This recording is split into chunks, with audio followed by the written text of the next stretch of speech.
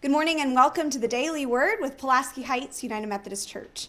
My name is Kathleen McMurray and I am one of the pastors here and am so thankful to be with you in this time of devotion this morning.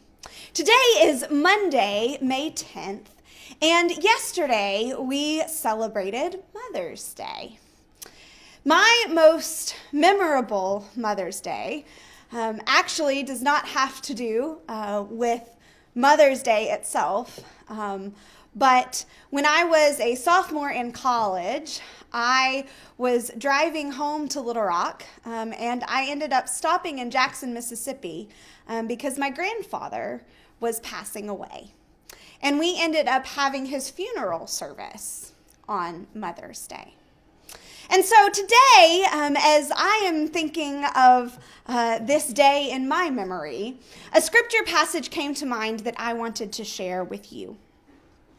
From Isaiah chapter 66, verse 13. As a mother comforts her child, so I will comfort you.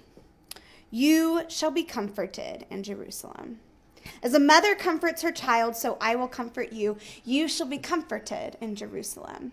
Spoken to people that were living in exile, spoken to people that were struggling, these words of comfort, these words of hope from the prophet Isaiah about the power of God to offer us comfort when we are struggling are very powerful words indeed.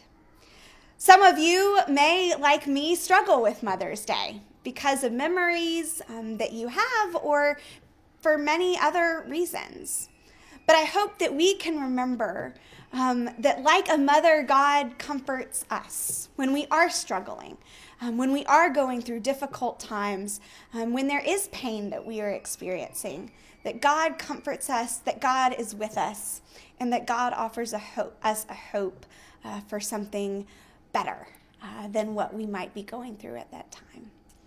I hope you have a good day, friends, and we'll see you back again tomorrow.